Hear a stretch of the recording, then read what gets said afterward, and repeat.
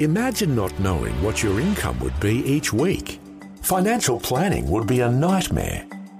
Almost 90% of Vision's income is free will donations. When supporters commit to monthly giving, it provides greater certainty when budgeting for regular expenses and weighing up new opportunities that arise. Knowing we can rely on regular gifts each month takes some of the guesswork out of operating a faith ministry. Monthly givers who share our mission are called Visionary Extra Mile Partners. And right now, you're invited to join this growing group of faithful supporters. The amount of your tax-deductible monthly gift is completely up to you. What is most important is knowing that you are standing with us to reach Australia for the gospel.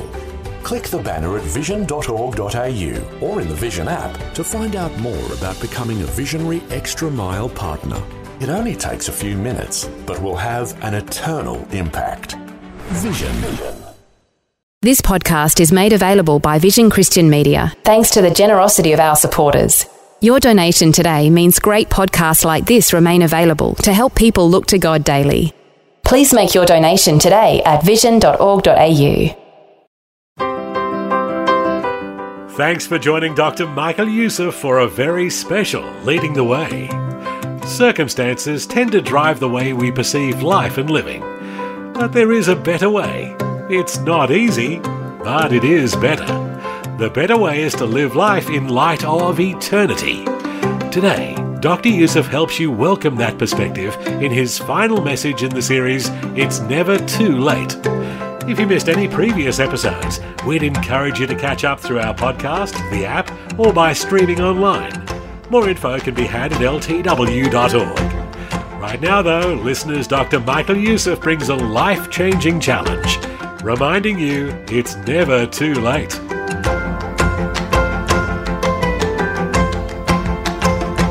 2 Peter chapter 3. We come to the very last in a series of messages where I deliberately called it is never too late. Because as long as you are breathing, it is never too late. It is never too late if you've never committed your life to Jesus Christ and received salvation to do so. It is never too late to renew your covenant even if you've gone into the far country. It is never too late to rededicate yourself to Christ. It is never too late to purpose in your heart that you are to discover His purpose for you in this life and obey it. The very last written words by the great apostle Peter is pleading with the believers, pleading with every believer who will read his words, that they need to discern the times in which we live, to wake up to the fact that judgment is on its way, to be alert and not to be misled by false preachers and false teachers, to remember our days, to know that the Lord's return will happen and will take place. I hope you've turned with me already to Peter. 2 Peter chapter 3, verse 10. But the day of the Lord will come like a thief, and the heavens will pass away with a loud noise, and the element will be dissolved with fire. Back in the 1800s, they said, the elements does not burn. Now we know that even the atom can be split. And the earth and all that's in it will be burnt up. Beloved, listen carefully. The reason Peter uses the image of a thief is because back in the Middle East area, a thief never announces his coming. Even today, you would never get a thief who calls you on the phone and has said, hey, I'm working in your neighborhood. Are you in the house? It doesn't announce it. He will come when it's least expected. But there's something else about the concept of the thief that you must understand why the Bible talks about it. Because the thief comes to the least anticipating, to the least expecting person. Those who are totally drunk and literally dead to the world. Those who are focusing completely on this life and the affairs of this life and the problems of this life and the future of this life. And they're doing things only for this life and never give a thought to the life to come. Peter tells us All of this because Peter is not making his own rules. Peter tells us this because he heard this from the lips of the Lord Jesus Christ himself. In Matthew 24:44, Jesus said, "The Son of Man is coming at an hour when you do not expect him." Peter is telling us all of this because he heard this from the lips of the Lord Jesus Christ himself when he said, if the man of the house had known at what hour the thief would come, he would have watched and he would not have allowed his house to be broken into. Several of you have expressed to me some deep feelings which I really fully understood. Hesitation and somewhat, as you heard the message of the coming judgment, you said, I have family members who are not believers, and while I want the Lord to come, but I am really deeply concerned about my family who are not believers, and left you uneasy. But let me give you this word, okay? This is a personal advice that I have learned through the years of all the years in ministry, all over the place. If you have an unbelieving family member, you need to share Christ with them once. Don't nag them. You share Christ with them once, but then you never give up praying for them. Amen? We have a great God. We have a merciful God. We have a gracious God who not only hears our prayers, but answers them. 1 Corinthians 7 tells us that the family, the children of even one believing parent are sanctified in that believing parent, which tells me that in God's economy, the non-believing members of a believing family have a special place. And therefore, when you pray and don't give up praying, and you keep at it, and you keep at it, I have seen with those two eyes people who have given their life late in life, and they knew that the family and the members of the parents have prayed for them. But I'm telling you, God will answer your prayer. Don't give up praying. And that is why Peter is saying to all of us who know and love the Lord that we must order our lives. We must order the totality of our lives in the light of this great event that is about to take place. The judgment is as sure as God himself is sure. And that is why he goes on verses 11 and 12 to say, since judgment is a reality, what sort of people you ought to be? Or how shall we live now in this life in the light of the second coming of Christ? Or how shall we be known to the community? How shall we be known to those around us? And he gives us two things. First, he said that we are to live holy lives. What does that mean? There are some people kind of use the word holy, and they kind of really, as a bad connotation. The word holy is a beautiful word. It means to be set aside. It means to be set aside for the use of God, for the exclusive use of God. You are to be set aside exclusively for Him. When your tongue is set aside, you will bless and not curse. When your money is set aside, you will use it for the glory of God, not on frivolous things. When your time is set aside for God, you're going to spend your time serving, encouraging, uplifting others, living a godly life or living a holy life. But then secondly, he said that we live a life of expectantly, expectant the return of Christ. In the last message I shared with you, the parable of the 10 virgins. Jesus tells, you see, physically they were asleep. They're all asleep. Whether Christ will come in the middle of the night or whether He comes in the daytime, it doesn't matter. Whether we are awake, maybe those of us will be asleep here, other people in the part of the world will be awake, or vice versa. So it doesn't matter. He's not talking about the physical sleep. He is talking about the spiritual alertness, the spiritual expectation, the spiritual awaiting for the second coming, for the bridegroom to come. 5 were prepared. Although physically they were asleep, but they were ready. As soon as the bridegroom came, they jumped into action and lit their lights and ready to go. But the other 5 were like church goers and professing Christians of our day who are saying, yes, we know maybe it's going to happen, but I hope it's not for a long, long time. I will not look for His return. I'm going to focus on this life because I hope I will do that sometime in the by and by. That is the difference between those who are expecting Jesus and those who are not. Those who are expecting Him and those who are deeply entrenched in this life as if it's the only life there is.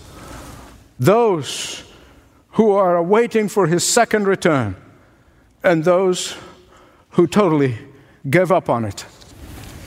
Now, Peter makes a statement here that may have startled some of you. I know it startled me when I was reading it the first time.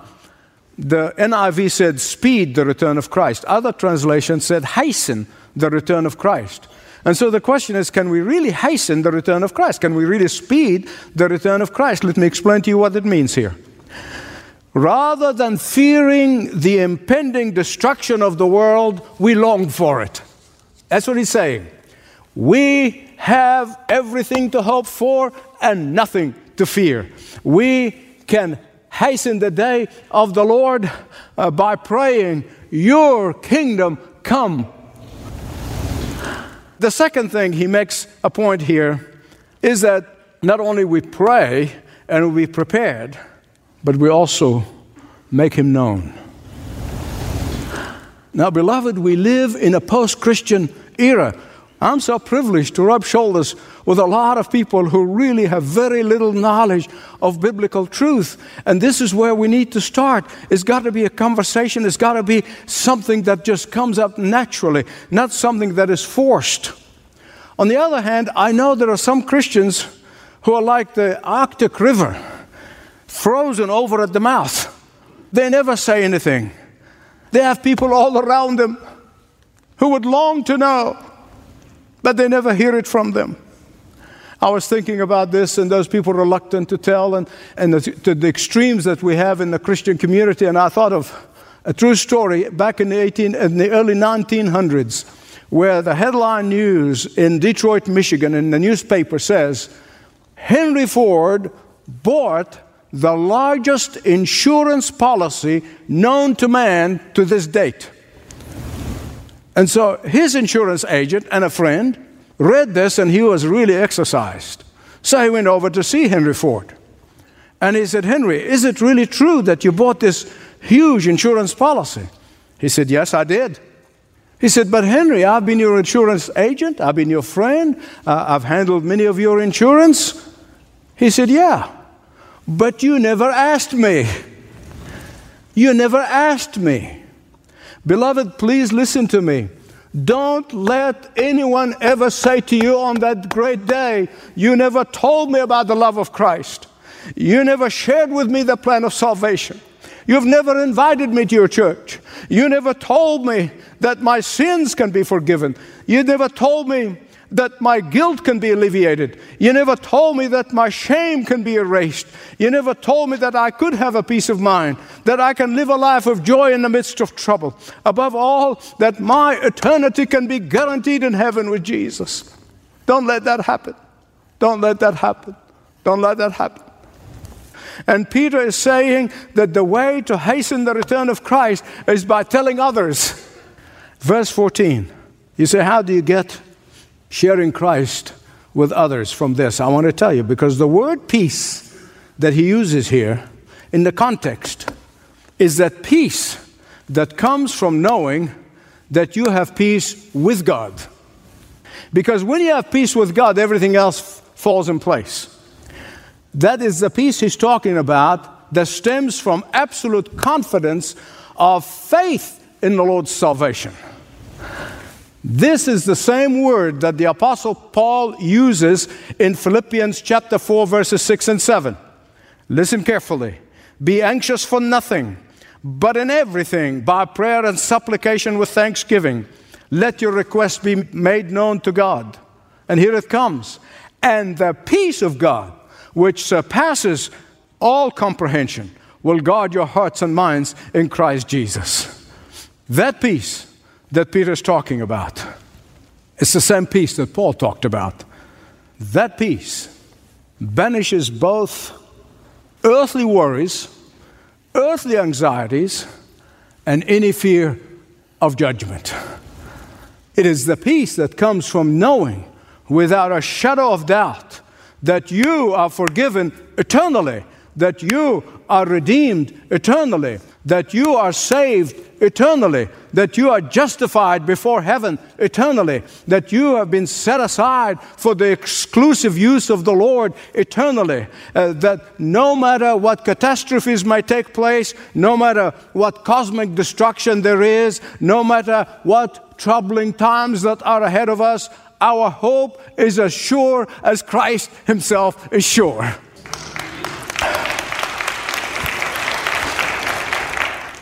Peter's leaving us with no doubt that he wants believers in the Lord Jesus Christ to live every single day with the expectation of the return of the Lord, to order their lives, their business, their affairs, everything they do in this life, and everything they're involved in the light of the return of the Lord.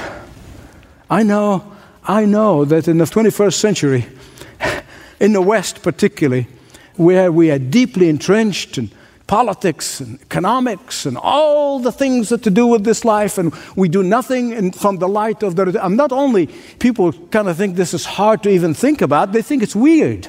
Try to talk to non-believers. They think it's weird. But beloved, be confident that you are living a spotless life when you live by the light of the return of Christ. I am not saying this, the Word of God says this. What does Peter mean being spotless? Does it mean we're perfect? We're sinless? No, listen carefully. By daily covering ourselves, putting on the righteous robe of Jesus Christ. None of our righteousness can get us even 1 millimeter toward heaven. But the righteousness of Jesus Christ that he gives to every believer when they come, surrendering to him, repenting of their sins, seeking his forgiveness, he hands us a robe of righteousness. And that is why the Father, when he looks at us, he sees us perfect, because he sees us through the prism of Jesus.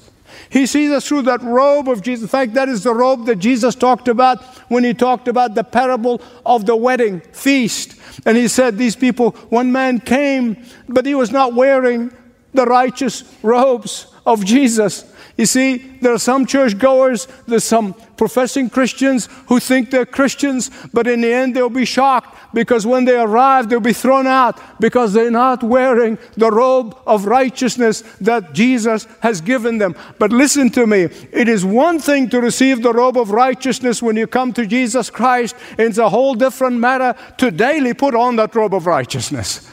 Daily, regularly. Let me tell you something, time for confession. I know every time I get myself into trouble, and I get myself all by my little self, every time I get into trouble, it's because I have not put on that robe of righteousness. I went to business for myself. I said, I can handle that. I can take care of this. I can do this. Then I fall flat on my face. And so do you. Except I'm confessing it.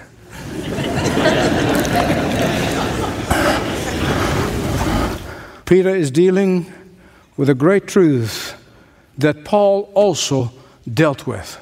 In fact, if you read the transparency and you put the epistles of Paul or James or Peter, they're saying the same things, literally. The truth is hard to accept, particularly in our society, and that is maybe why it's a sign of the end of times. They're very hard to accept the truth.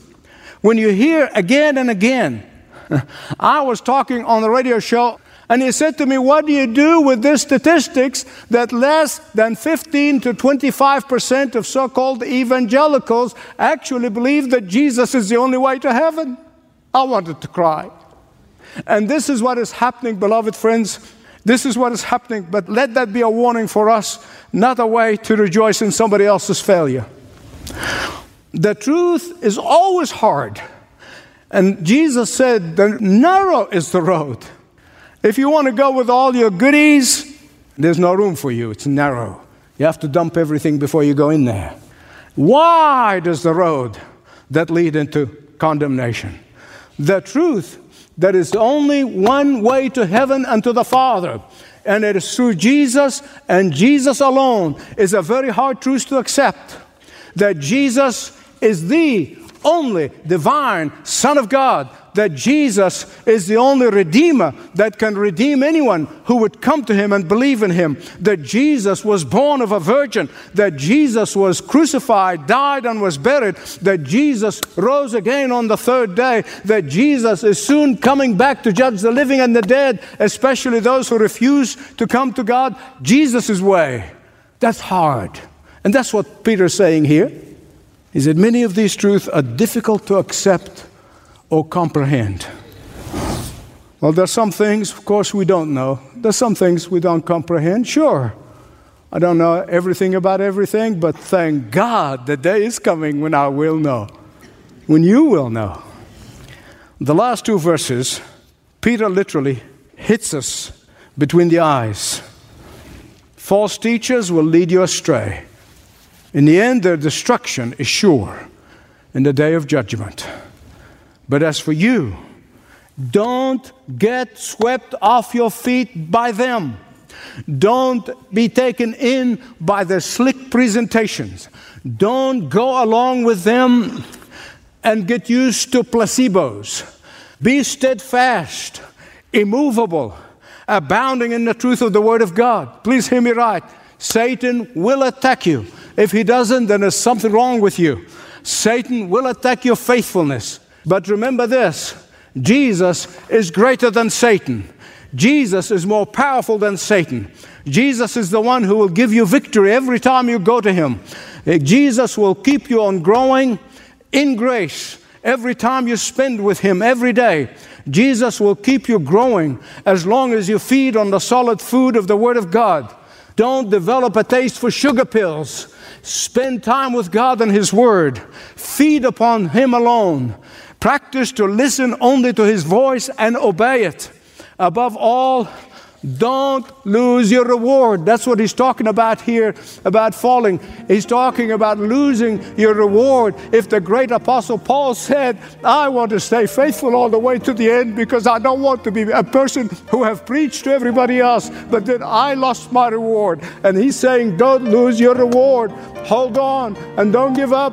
Hold on. Jesus is saying, wait a little while longer. Hold on, I'm on my way. Hold on, I'm preparing a place for you. Hold on, and don't be tempted to take the easy way out.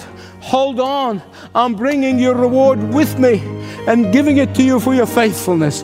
And above all, those who love Him, those who love His appearing, can cry out and say, come, Lord Jesus. Say it with me. Come, Lord Jesus. Come, Lord Jesus. Wow, such a heartfelt encouragement to stay faithful. Regardless of age, stage, or situation, be faithful. Thanks for listening to Leading the Way with pastor and author Dr. Michael Youssef. Maybe after hearing today's message, you'd like to speak with a compassionate Leading the Way pastoral team member. Start the conversation at ltw.org/Jesus. ltw.org/Jesus.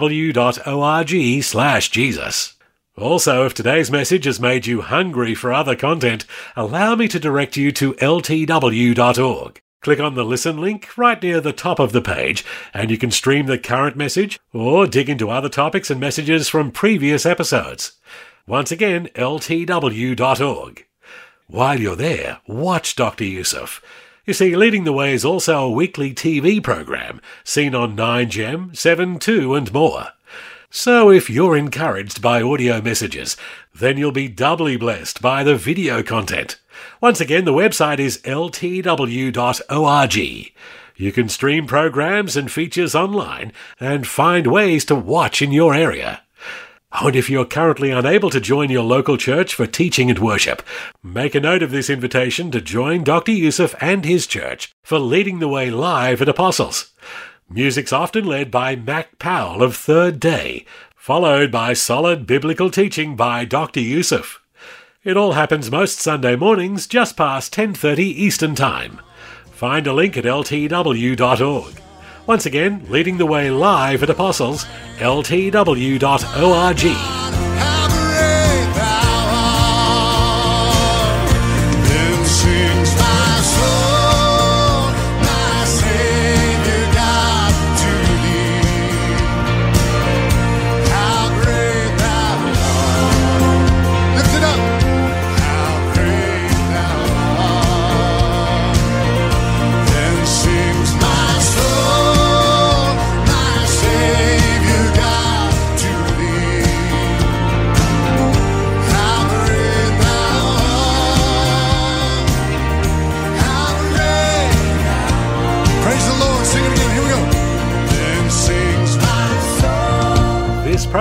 is furnished by Leading the Way with Dr. Michael Youssef.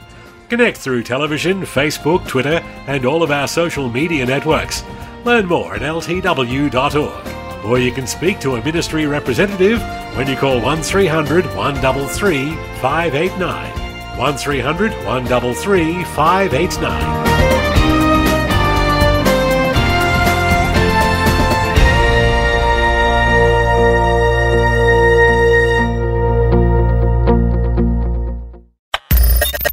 Thanks for taking time to listen to this audio on demand from Vision Christian Media.